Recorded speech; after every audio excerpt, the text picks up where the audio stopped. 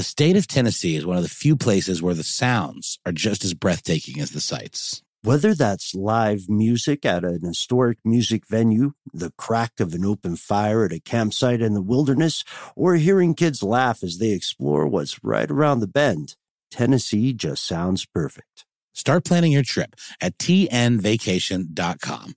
Tennessee sounds perfect.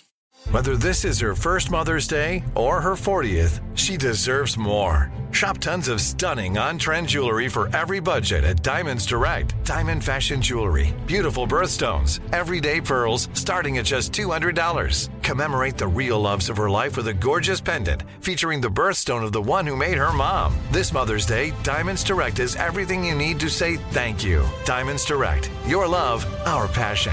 Online at diamondsdirect.com. Tired of not being able to get a hold of anyone when you have questions about your credit card? With 24/7 U.S.-based live customer service from Discover, everyone has the option to talk to a real person anytime, day or night. Yes, you heard that right. You can talk to a human on the Discover customer service team anytime. So the next time you have a question about your credit card, call 1-800-DISCOVER to get the service you deserve. Limitations apply. See terms at discover.com/credit card. Ridiculous History is a production of iHeartRadio.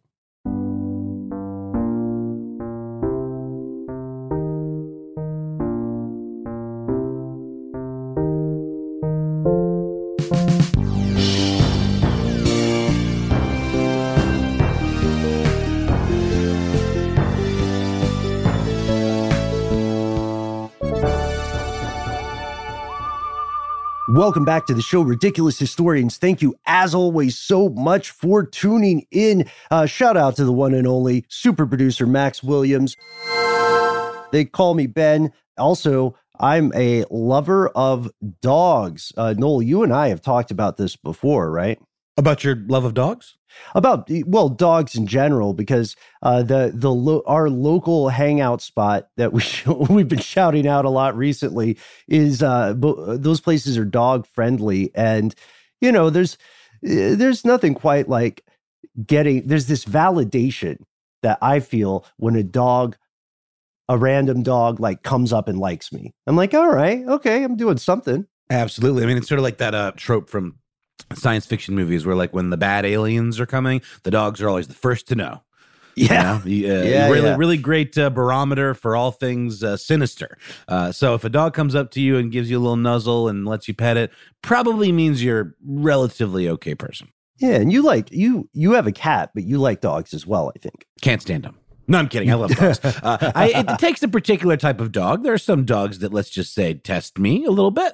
My girlfriend's dog, Jude, who is I think like a lab mix kind of situation. She is a little older, but just so sweet, and she'll like lay down right at the foot of your bed, and you know she'll bark when there's danger, but not Sure. overly so. She doesn't freak out for no reason. So yeah, I love the idea of a dog as a protector, a dog as a companion, and you know, like dare I say, even like a familiar. Yeah, there we go. That's one thing that dogs do very well. They tend to be bonded quite closely with their humans, and also they tend to be quite protective. In some dog breeds, this is a trait that has been bred into them purposefully. And it's amazing to see dogs without any kind of like training or education, for instance, just sort of naturally start herding sheep. That's crazy. That's crazy specific. But before we begin, I think you're getting us the perfect setup. I got to ask, Max, what's your pet situation, man? So I am a very proud cat lover. I have only one cat right now because she's extremely territorial and like aggressive with other animals, which is funny because she's 8 pounds, solid white with like a high pitched meow. She's like not intimidating at all, but she has her claws. She's pathetic. I love her to death. I love this cat. No, I think you might know my cat. What's your cat's name? Her name's Sylvia. She's had multiple names throughout the years. It was Germaine at one point. She was a stray that got found. There's a whole story behind my cat. I don't know that I've met your cat, Max, but I love the idea of a cat with morphing names. I once had a cat with two names, Robert and Fernando. Fernando! You'd call him different things depending on the situation. Like if he was being a bad boy, you'd say, Robert! And if he was being a sweetie, you'd say, oh, Fernando. I got a cat with multiple names too. He is a cat with 1,000 names because when I got him, the folks who were living with me, I messed up and I made it democratic, and no one won the vote. So we were just like, this cat has as many names as it wants, but we're not talking about cats. Even though we all at least nobody named it Catty McCatface. I'm just going to say that, right? No, I've got the one cat with many names, and one that I refer to as the Colonel, and then another cat named Dr. Venkman, which is still like one of my top 10 favorite names for a pet. Incredible pet name. Incredible pet. It's not quite as I would say, as much of a statement as naming a dog Boy. Right. Today we're talking about an amazing little poodle, who is sometimes called Puddle and sometimes called Boy, a very magic dog, allegedly, and true story. Scholars cite this dog, I should say, as the first ever British military dog. That's right. This dog was the best boy of Prince Rupert of the Rhine. Rupert of the Rhine was a German nobleman. He went on to do all kinds of amazing things that we'll get to some of in today's episode, but we're mainly going to talk about his political and military career. But he did go on to become an artist and a scientist and an inventor. He was the nephew of King Charles I of England and first cousin of King Charles II of England. So he was in the mix with these royals. And he was introduced into a military life very, very young. I believe by around the age of 13 in 1633, when he began his tenure in the military during the 30 Years' War. Yeah, he was a child soldier. That's what we call it today.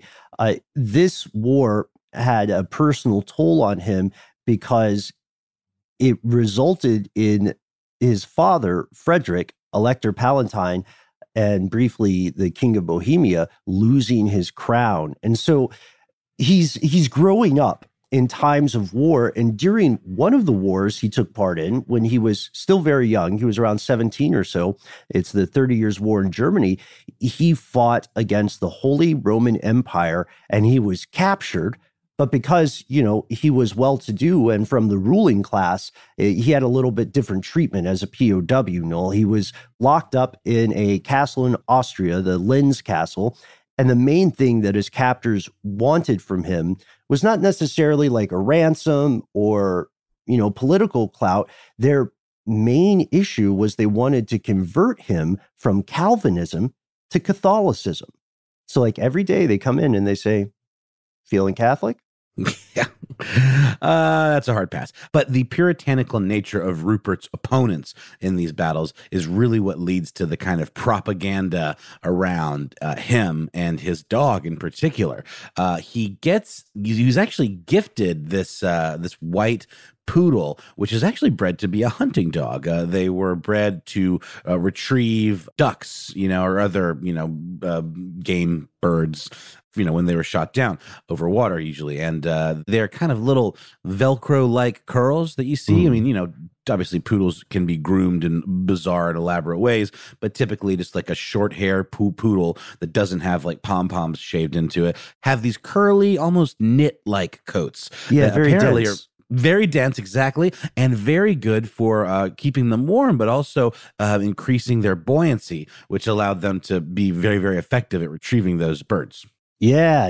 And at this point, a bit of foreshadowing, ridiculous historians. It is important to note that while he was incarcerated, some soldiers from the Austrian side started spreading these rumors that Rupert had supernatural abilities, what we would call superhuman abilities today, but to them, this was the result of magic. He was invulnerable to bullets, what they called shot free. They said they had fired at him at point blank range, And it wasn't that their weaponry was flawed. It was that this guy was somehow immune to bullets, which is a nice rumor to have about you, although it could come back to bite you, as we see. Yeah.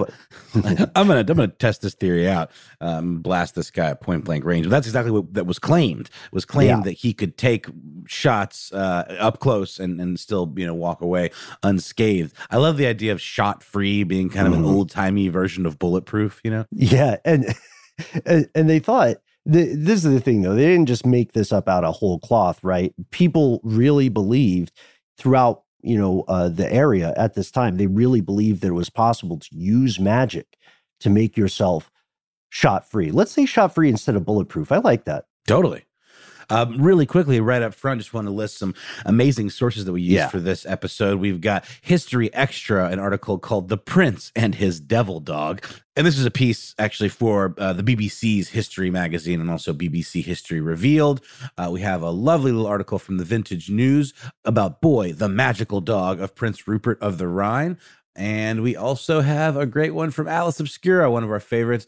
375 years later, English school children still learn about a magic propaganda dog by Eric Grundhauser, and a few others that we'll list along the way, but those are the big ones. I'd like to shout out some specifically. Please. Mark Stoyle also wrote a book about this called, I'm not going to give the full title till the end, but it's called The Black Legend of Prince Rupert's Dog. And then there's a book we'll pull a little bit from that was published in 1643 called Observations upon Prince Rupert's White Dog called Boy, carefully taken by T.B. for the purpose employed by some of quality in the city of London. I'm reading from a very old copy. Yeah, I believe that's a pamphlet and part of this propaganda war that we start to see waged against Rupert and his dog Boy. So he gets the dog and immediately they're inseparable. It is by his side. He brings it to several battles. He really starts to get involved in this campaign against Parliament, right? Tired of not being able to get a hold of anyone when you have questions about your credit card? With 24/7 U.S.-based live customer service from Discover, everyone has the option to talk to a real person anytime, day or night. Yes, you heard that right. You can talk to a human on the Discover customer service team anytime. So the next time you have a question about your credit card, call 1-800-DISCOVER to get the service you deserve. Limitations apply. See terms at discover.com/credit card. This episode of Ridiculous History is brought to you by Mint Mobile. Ben, I got to say, one of the best parts about spring cleaning is that post-clean clarity you get where you're like, man, how have I been living like this? What's wrong with me? You're right, Noel. It's kind of like when you find out you've been paying a fortune for wireless when Mint Mobile has phone plans for $15 a month when you purchase a 3-month plan. It's time to switch to Mint Mobile and get unlimited talk, text, and data for $15 a month. To get this new customer offer and your new 3-month unlimited wireless plan for just $15 a month, go to mintmobile.com/ridiculous. That's mintmobile.com/ridiculous. Cut your wireless bill to $15 a month at mintmobile.com/ridiculous. $45 upfront payment required, equivalent to $15 a month. New customers on first 3-month plan only. Speed slower above 40 gigabytes on unlimited plan. Additional taxes, fees, and restrictions apply. See Mint Mobile for details. This episode is brought to you by eBay Motors. eBay Motors is here for the ride. Noel, do you remember your favorite car? Well, yeah. It was an Eddie Bauer edition Ford Explorer. Oh, that's cool. I just remember it was my dad's. I was a hand-me-down car kind of kid. Dad would buy a new car. I'd get that car. And I just remember feeling so awesome being up above everybody, like I was in Mad Max or something, I had a lot of land yachts that I loved. I had Pontiac Bonnevilles. Right? Oh, I never had an El Camino. My dad had one, and that was a real interesting use of our collective time, keeping that thing running. But I think these cars all kind of speak to us because they were such a fundamental part of our lives. Do you remember when I had that Monte Carlo? That's what I meant. I said El Camino, and I meant Monte Carlo. I miss it so. The Monte Carlo was tough. I had a series of Monte Carlos, and the last one, God bless it, I had to learn a lot about car maintenance just to keep that guy running. Totally. But it still was like a perfect fit. It's almost like finding your true love. Like when you recently got a car a few years back now. Oh, man. And funny you should say that. That particular perfect fit was the Honda Fit, which I love dearly. But, Ben, it's getting a little long in the tooth. And while it's been incredibly reliable up to now, it's getting to that age where I might have to start looking for some parts here and there to keep it running. Mm-hmm. And that's where eBay Motors comes in. With over 122 million parts, you can make sure your number one ride or die stays running smoothly. Brake kits, LED headlights, roof racks, bumpers, whatever your baby needs, eBay Motors has it. And with eBay Guaranteed Fit, it's guaranteed to fit your ride the first time, every time, or your money back. Plus, at these prices, you're burning rubber, not cash. So keep your ride or die alive at ebaymotors.com. Eligible items only. Exclusions apply. Yeah. Let's talk a little bit about how Boy gets on the scene. So, like we said, because of his high social status, Rupert is being treated better than your garden variety prisoner. And there's a guy, an Englishman named the Earl of Arundel, who is an old friend of the family. And he says, what's going to help Rupert out here? He might feel a little less down on himself if he has some company. So I'm going to send him a puppy. This was a different time. I hope everybody knows today that if you give someone a dog as a gift, unless you know explicitly what kind of dog they want and they've said it, then you're not giving them a gift. You're giving them a responsibility. But this was a different circumstance. And the reason I said this guy and then changed it to this dog is because even though they named the dog Boy, she was female. And like Noel said, she was down to ride. She was ride or die for Rupert. That was her human.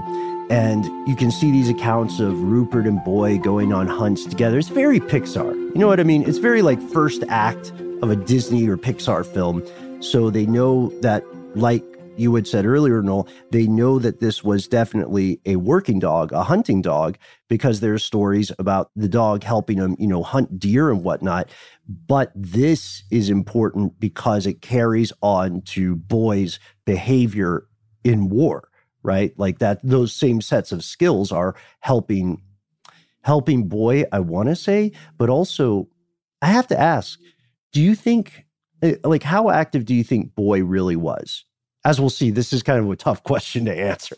I don't know. I mean, it's like it would take some really specific training to train a poodle to do more than retrieve ducks, to actually like attack and go for the throat. But there are all these like woodcuts of Prince Rupert and Boy where his brand, right, was like so tied to this dog that you knew just from like their kind of proximity in these images who we were dealing with. He invades the city of Birmingham and actually sets fire to several houses, and Boy is apparently by his side during that battle. And you have images of this that actually have to name the city of Birmingham, like in text in the background, even though there's the fires. So like the burning and the sacking of that city was less iconic than the man himself and this, this devil dog. Because oftentimes it's portrayed like a crazy, ferocious black lion in some images.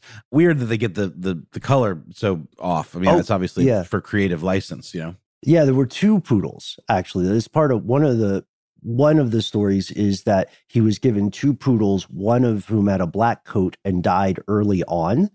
So that might explain some of it. But we should also mention Rupert did get out of prison in 1641. And that's where, Boy went with him and maybe that other poodle. And that's when he started just pillaging across Europe, and people would see this on the battlefield, and they started making this very effective propaganda about this. It's centered on the dog. I mean, we're not like Rupert did do messed up stuff. Like you said, in April 1643, he was setting fire to houses in Birmingham, and, his dog is right there with him. And so these propaganda pamphlets start to come out. And one of them is a true relation of Prince Rupert's barbarous cruelty against the town of Birmingham.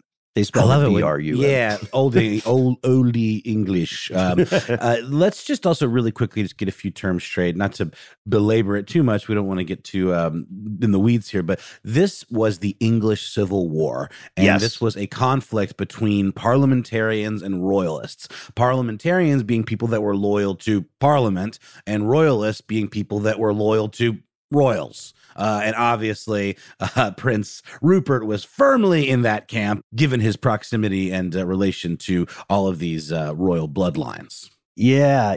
And this is an information war. Make no mistake, Parliament supporters were trying to spread word about Rupert as like a villain and a non-trustworthy, bloodthirsty dude. And they also, if you look at the woodcuts, which are freely available online, if you look at the woodcuts of Boye, B-O-Y-E, by the way, you will see something that looks a lot less like a poodle today and much more closely resembles a wolf-like creature. It's the kind of, if you have ever had a nightmare about a poodle, I think we're speaking to a very specific part of the audience today. But if you've ever had a poodle-related nightmare, this is a nightmare poodle. It's like whomever was drawing these pamphlets or creating these woodcuts made Boye look more like a lion, wouldn't you say? And it's probably bigger than it actually was. For sure. Like I said, there's lots of these where there's definitely some styling going on, whether some of them were depicting a previous poodle or not. They're all pretty ferocious looking. And again, there were these pamphlets. Let's not forget, this is a war against Parliament. And there's lots of different sects, but I think that the main cause of the Civil War was people who were loyal to the Royalists, King Charles I and II, and people who were loyal to Parliament. And so that was where the beef came from. And so Parliament was understandably trying to win over the hearts and minds of the people, not only painting Rupert as this kind of elitist royal sympathizer, but also literally like a witch or demon of some kind, with this familiar devil dog at his side. Yeah. He was presented as a warlock, one who trafficked in the occult, and he was also called a shapeshifter. And these devilish powers were attributed to him. This was pretty effective. During 1642, this is before he's burning Birmingham, and he's already been an agent of chaos across the land. And during early 1642, hundreds and hundreds of pamphlets were printed every single month to either talk trash about the king's friends, which includes Rupert, or exalt the king's foes and make them look good and noble and just. So these claims were made when, we have to remember, the majority of people definitely just assumed witchcraft was a thing. Even if they didn't know too much about it, like if the four of us, Noel, Max, me, and you listening along at home, if we were back in that time and we said, hey, I think somebody, this just point to a random person, I think they might be a witch, then other people would say, they're definitely out there. Witches are a thing. Everybody agreed witches are a thing. So if you look at the pamphlets, you see what the mission of the propaganda is. It's to make people think that anyone who sides with the royalist is siding with the infernal powers. Mm-hmm. Like they're trying to make you think it's the same thing as supporting Lucifer or Satan.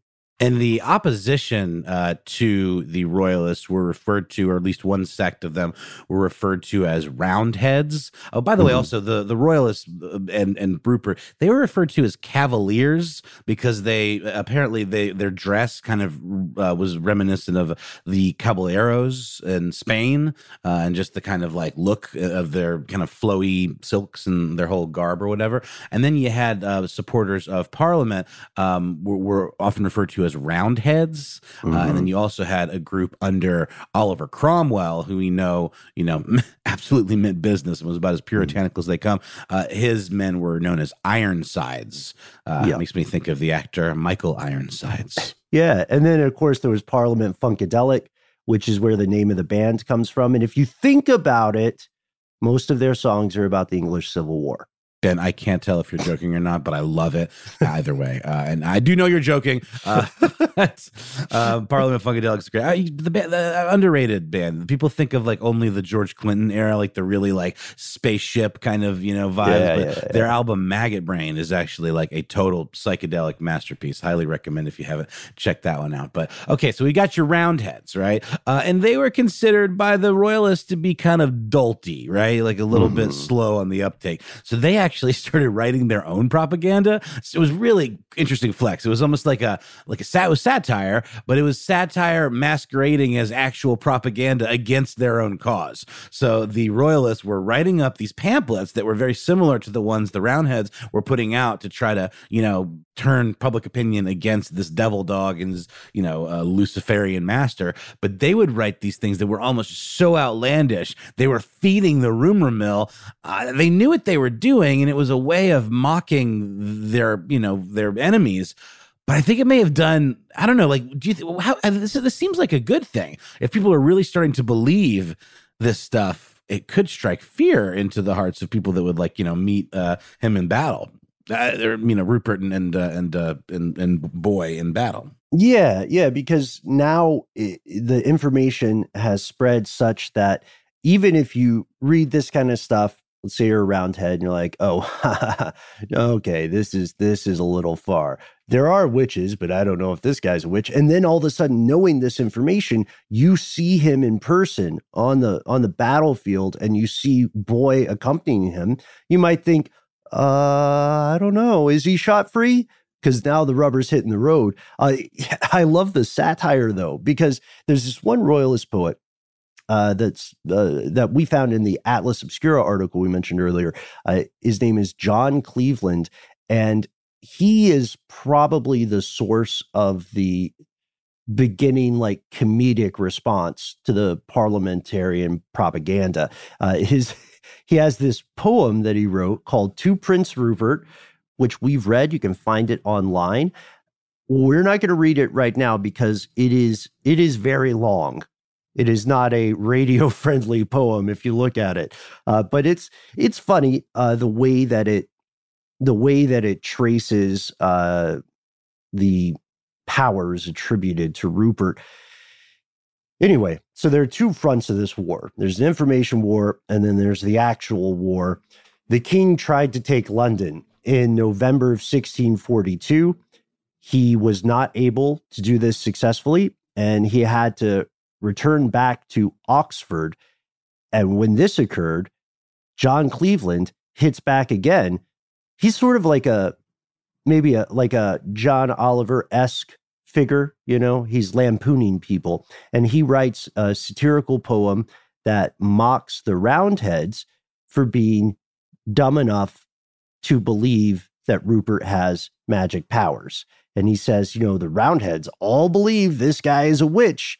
They're all convinced that the prince's dog, Boy, is his familiar, a demon in the shape of an animal. And this gives him, this may indeed be one of the sources of his power. Speaking of his powers. Yeah. Oh, Boy's powers or Rupert's? Boys, specifically. I mean, this list started to grow and grow, and it got real specific. Again, we've mentioned the idea that people believe Rupert was a shapeshifter. Oh, not to mention that there was heavily implied in some of these pamphlets, and something that I didn't even realize is apparently heavily implied in general with witches or warlocks and their familiars, is that Rupert was definitely having sex with Boy. Right. Yeah. It was about there's an expression. There's something in one of these pamphlets that describes them as laying together, sometimes with Rupert upon Boy and sometimes Boy upon Rupert. You could cut that innuendo with giant broadsword or something. But so again, obviously intended to demean and to other and to make Rupert into some sort of pariah, or something that people would be like, this guy is unnatural. He's, evil in every way. But the dog had the following powers. My favorite is that it was polylingual and possessed the ability to speak in a quote mixed language, M-I-X-T, love the old English spellings, somewhere between Hebrew and High Dutch. Okay. Interesting. He could see the future, or she could see the future. I'm sorry, it's really confusing when you got a dog called Boy that's not a boy at all. That she could prophesy or predict the future. We've also got, we've already mentioned being invulnerable to bullets and just all around, godlike in its ability to withstand attack. Yeah, also could find hidden treasure. That was one of the powers attributed to Boy. Also, a couple of things. These are coming from John Cleveland, by the way. A lot of these are coming from a royalist. See, it had the definition of a whoosh moment, because he is saying Roundheads are dumb. They believe the following about this dog, but some of the things he describes sound more like very specific political jokes or very specific tricks that Boy was trained to do. Like, there's the idea that if you say the name Pym, that Boy will lift her leg, like she's going to pee on Pym. And then there's the idea that if you ever say the word Charles around Boy, the dog will immediately, quote, come aloft for whomever says that. Wait, does that mean like come at them? I think so. I think it means a come for you. Wait, so it's like a dog that just goes beast mode whenever it hears the name Charles. But I thought Boy liked Charles. I thought we were in Charles's camp. I know. I thought it was like a Charles in charge situation, but yeah, or maybe it means come aloft is a little vague, right? For us, it may mean that the dog just runs up to you and is your buddy, but maybe. It may mean it's a flying tackle. But maybe maybe it's like a loving Dino to Fred Flintstone type tackle. You know what I mean? I love this one. It's just so simple. The power to inflict death or injury on those who had wronged him. Yes. Exactly. This was a big hit with other royalists. They thought it was hilarious because they also said, yeah, we get it. Roundheads are dumb. And by January of 1643, it was apparently common for supporters of the king, when they're all around drinking, right, to cheers to Prince Rupert's dog. So it'd be like, cheers to ye boy. I guess I just wanted to throw a ye in there. I like saying ye. No, ye's fun. It's a good one. I like yeet as well. Unrelated. But surely, I mean, I think this probably worked, right? I mean, these rumors that the royalists themselves started about Boy. I mean, I was taken in by it. I'm like, this is the fun stuff to repeat. Did you hear about the dog with the power to prevent others from making rational decisions by making them impotent in their minds? Have you heard of this, Ben? Yes. Totally sounds like it checks out. Totally seems legit. Yeah. I am terrified of this boy. I wouldn't want to he has the powers of the shadow from the golden era of radio and comics, right? He can cloud men's minds. Exactly. Boy can. The last one on the list is she possesses the power to move you. Right. That's tenacious. This is just a tribute. It is to the greatest dog in the world. Tired of not being able to get a hold of anyone when you have questions about your credit card? With 24/7 U.S.-based live customer service from Discover, everyone has the option to talk to a real person anytime, day or night. Yes, you heard that right. You can talk to a human on the Discover customer service team anytime. So the next time you have a question about your credit card, call 1-800-DISCOVER to get the service you deserve. Limitations apply. See terms at discover.com/credit card. This episode is brought to you by eBay Motors. eBay Motors is here for the ride. Noel, do you remember your favorite car? Well, yeah.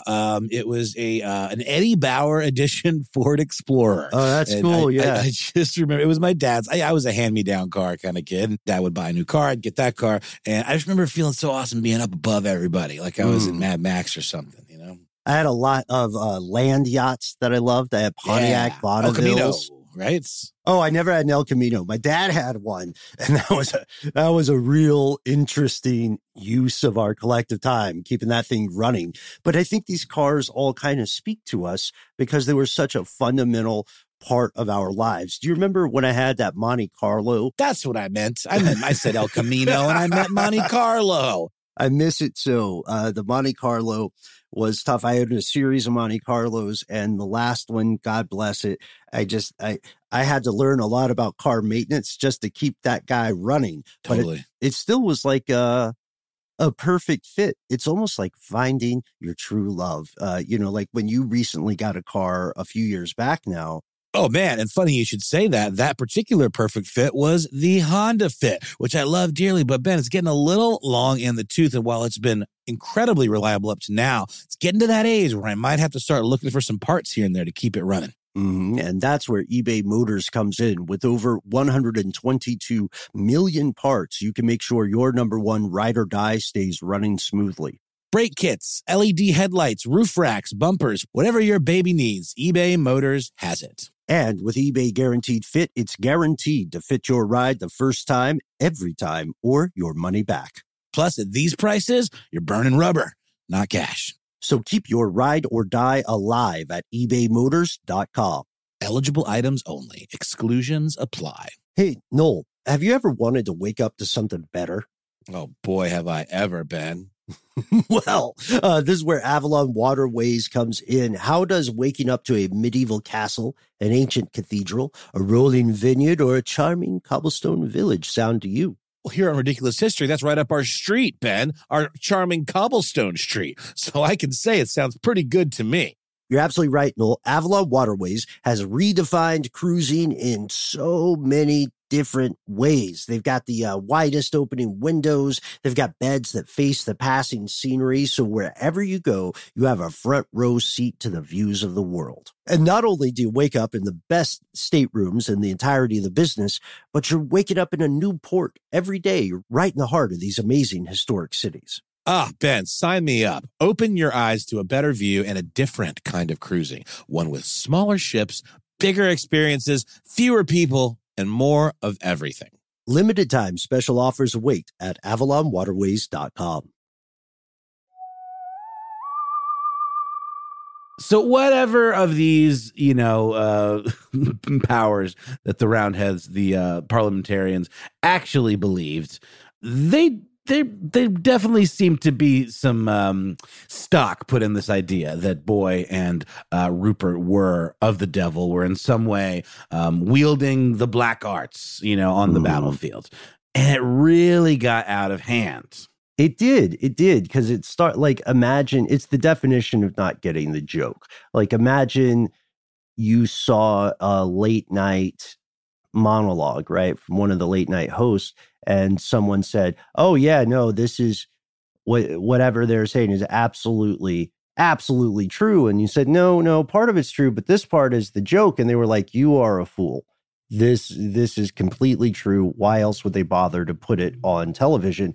This stuff spread. People were like, why else would someone bother to print it if it's not true? And we have to keep in mind, a lot of people already wanted to hate this Rupert guy. So if you already want to dislike someone, it doesn't, like, you're going to be very open to stuff that confirms your opinion. One of my favorites was that the idea that Boy was not a dog at all, but in fact, a quote, Lapland lady, meaning the Sami people of Northern Europe. And this area was infamous for its quote unquote witches because of the traditional practices of those people. But as you said, the joke goes so out of hand. Parliamentarians totally have that whoosh moment. They don't get it. They start to think that it is factual information. The common folk, including some supporters of the Royalists, start believing these rumors. It's like they were reading Mad Magazine for news, kind of. That's how weird it got. And the people who didn't take witchcraft seriously on the royalist side still thought it was hilarious, but eventually it backfired, and Boy gained a real reputation as a supernatural familiar. People genuinely believed this, and this pre-existing association with witchcraft by being allegedly shot free didn't help tamp the fire down. Right. Well, let's not forget. I mean, it was Rupert was already considered to be pretty witchy in his own right before the dog even came on the scene. So the royalists, though, really looked at Rupert as this kind of symbol, right, of their superiority on the battlefield, their whole brand, right, and the dog would be by his side. I mean, Rupert was, in fact, a absolute beast on the battlefield. He was a very, very sharp tactician. He knew how to sack. He knew how to pillage. And he could do no wrong. I mean, he was beloved by his troops because he was out there on the front lines with them and with Boy. And Boy, in particular, was so incredibly popular. Word of mouth of this magical dog. Again, on their side, they're not calling it a devil dog. They're calling it a magical dog, you know? It was spreading all around Europe. And the powers, this notion, these powers even reach Murad IV, the Sultan of the Ottoman Empire, who said, you know what, I want to give me one of those. He's the Sultan. He's at the point where he can just hear stuff and say, I want one of those. Make it so. You know, kind of like the way Prince was able to make ridiculous demands and people would just follow through with it. I'm talking about Prince, the musical legend, not a European prince, but the Sultan was like that, was quite well to do, of course. And Boy even got the rank of Sergeant Major General. She was a mascot. She was a supporter on the battlefields. This is a pattern we see in a lot of militaries across human history. Animals, whether they're wild or whether they belong to some specific person, end up becoming these mascots. And people like having an animal on their side or just hanging out.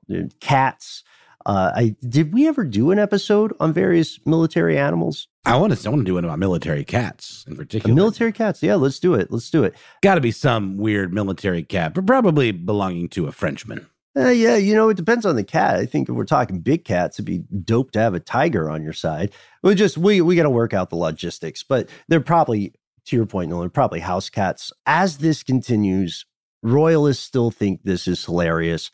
Roundheads are starting to get superstitious and genuinely believe that Boy has these powers. But we're taking a turn. Max, can we get some, like the music in the third act of a Pixar Disney film where it gets kind of serious? Yeah, there it is. Okay, let's bring it down a little. Yeah, so on July 1st, 1644, Rupert's troops are coming in to support the royalists in York, and this is currently held by the Marquess of Newcastle.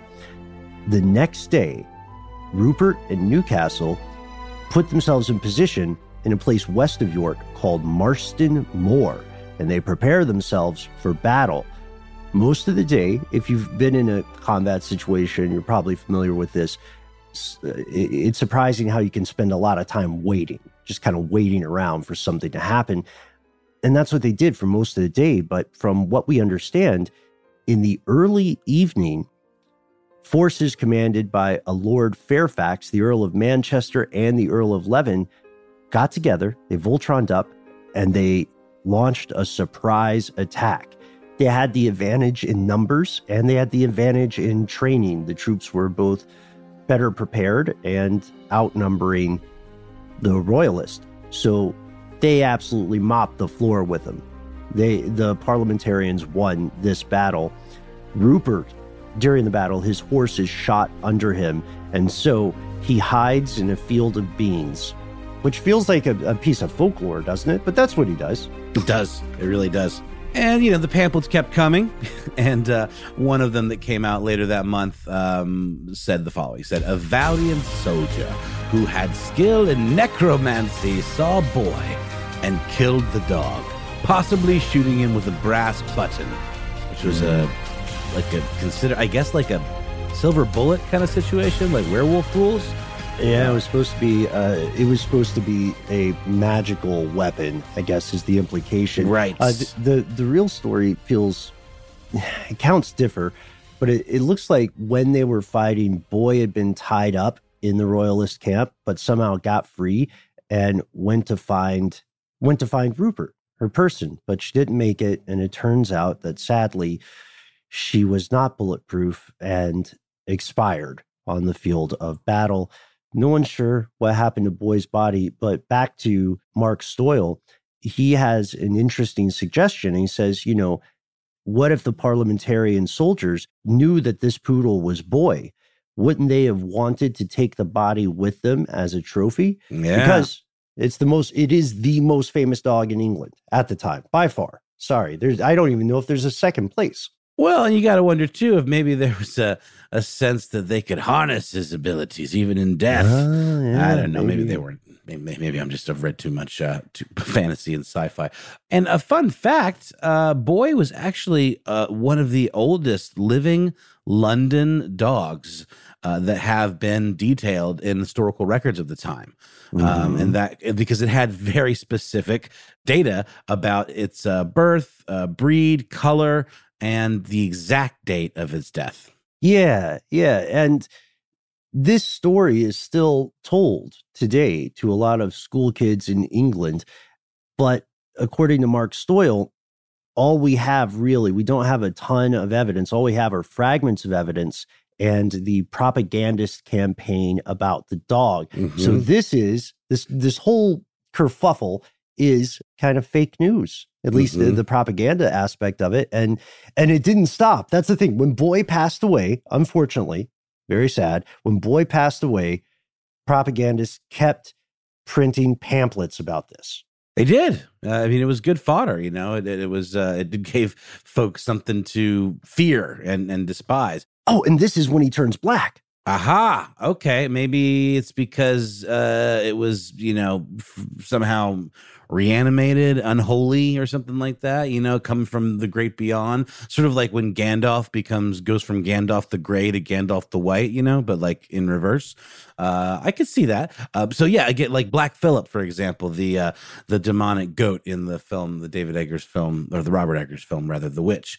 So that makes sense. It was really kind of leaning into this whole idea of it being a satanic demon from the pit. So yeah, we actually have a publication of one of those pamphlets that we have a record of called A Dog's Elegy, or Rupert's Tears. And that was published in July of 1646. It sort of starts to build on that mythology. Because apparently, History Mag, the BBC piece that we referenced, makes a really great point that in death, the dog was even more useful than in life for this propaganda war, because now they could say whatever they wanted about it, and there'd be no way for anyone to question it or have it be backed up. It was absolutely just the perfect storm of generating these larger than life stories about this cursed creature. And so the royalists, they never really seem to mention Boy again, because I think for them, they realized that their joke kind of backfired, and now the parliamentarian pamphleteers were using this against them even still. So I think they were probably just kind of tired of it at that point. Yeah, and it also would probably feel like bad form to continue propaganda for this poor guy's dog. Yeah, because Rupert's still alive. Rupert's still alive, so he was probably goes back. Yeah, sad about this, and all his people. I think didn't want to pour salt on the wound. Yeah. So 1646, as you know, royalist cause collapses. Rupert hightails it for the European continent, and eventually, after the restoration of the monarchy, he returns to England, and he is buried at Westminster Abbey in 1682. By this time, Boy is old news, and no one is really talking about this pooch until the 18th and 20th century, when scholars rediscover the satirical text of John Cleveland. And you have to think, this is something that Stoyle asked in History Extra. You have to think how tickled John Cleveland would have been to know that the joke he started way back in 1642 would still be around today. Luckily, we have a better understanding of it. Of course, while I have yet to see a magic dog, if you have one or proof of one, I think we'd all love to see it. If you have a dog that can change shape, do a little video clip. I'll watch it. I'll hear you out. Please. Oh, man. You can send all of that and more to us in our apparently working email, which is ridiculous@iheartmedia.com. Thanks, as always, to our super producer, Max Williams. Thanks as well to Casey Pegram. Thanks to our own devil dog, Jonathan Strickland, a.k.a. The Quister, who I have a feeling will be returning soon. There's a restaurant in my hometown of Augusta, Georgia called Knuckle Sandwiches, which is, I've always thought a very cute name. And they do a really fantastic spicy hot dog called a devil dog. I'm going to have to ask if it was named after Boy. That'd be hilarious if it is. And the person who you're talking to, the restaurant owner, says, yes, really, I only run a restaurant to support my primary love, which is learning more about the English Civil War. I think we need more history-themed restaurants where like each, food item in some way teaches you a lesson about history. Revolution, indeed. Let us know your history-themed restaurant ideas or any food-related history puns. Again, ridiculous@iheartmedia.com. So happy that it exists. I'm going to say it one more time, ridiculous@iheartmedia.com. You can also hit us up on social media individually. I am How Now Noel Brown on Instagram. You can learn more about my misadventures, my ongoing research, where I am at Ben Bullen on Instagram. Also, I got a bone to pick with you guys because I went to the trouble of getting that email address set up, and I don't think I'm getting it. So I'm gonna try to fix it. But word on the street is Max and Noel can see them. So I'm gonna. I know. Talking about punishing the honor student. You sent that test the other day, and it came right through to me and Max. That is absurd. We'll give it a try, Ridiculous Historians. Hopefully, Ben will get them. And if he doesn't, I promise you, Ben, we will forward them to you immediately. But let's get to the bottom of that. Big thanks to Eves Jeffcoat. Big thanks to Christopher Hassi Otis. Big thanks to Boy, or Puddle, as she was sometimes called. You can't beat having a cool dog. It's something to aspire to. I'd love to see people's dog pictures over on the Facebook page, Ridiculous Historians. We'll see you next time, folks.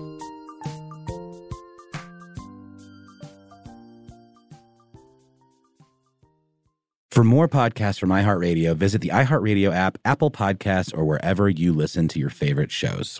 This episode of Ridiculous History is brought to you by Avalon Waterways. Ben, are you in major need of a vacation right now? Noel, you're a mind reader. I am, and aren't we all? We are. While cruising remains popular, there's something big happening in the industry, and that is, my friend, smaller ships. True story. The intimate ships of Avalon Waterways can go where the big ships can only dream, through winding passageways of rolling vineyards and castled hills into the heart of timeless cities and storybook villages. That sounds like a delight. See how Avalon's smaller ships promise greater discoveries, fewer people, and more of everything. Limited time special offers await at avalonwaterways.com. Rev up your thrills this summer at Cedar Point on the all-new Top Thrill 2. Drive the sky on the world's tallest and fastest triple-launch vertical speedway. And now, for a limited time, get more Cedar Point fun for less with our limited-time bundle for just $49.99. Get admission, parking, and all-day drinks for one low price. But you better hurry, because this bundle won't last long. Save now at cedarpoint.com. Judy was boring. Hello. Then Judy discovered ChumbaCasino.com. It's my little escape. Now Judy's the life of the party. Oh, baby, mama's bringing home the bacon. Whoa, take it easy, Judy. The Chumba life is for everybody. So go to ChumbaCasino.com and play over 100 casino-style games. Join today and play for free for your chance to redeem some serious prizes. ChumbaCasino.com. No purchase necessary. Void where prohibited by law. 18+ terms and conditions apply. See website for details.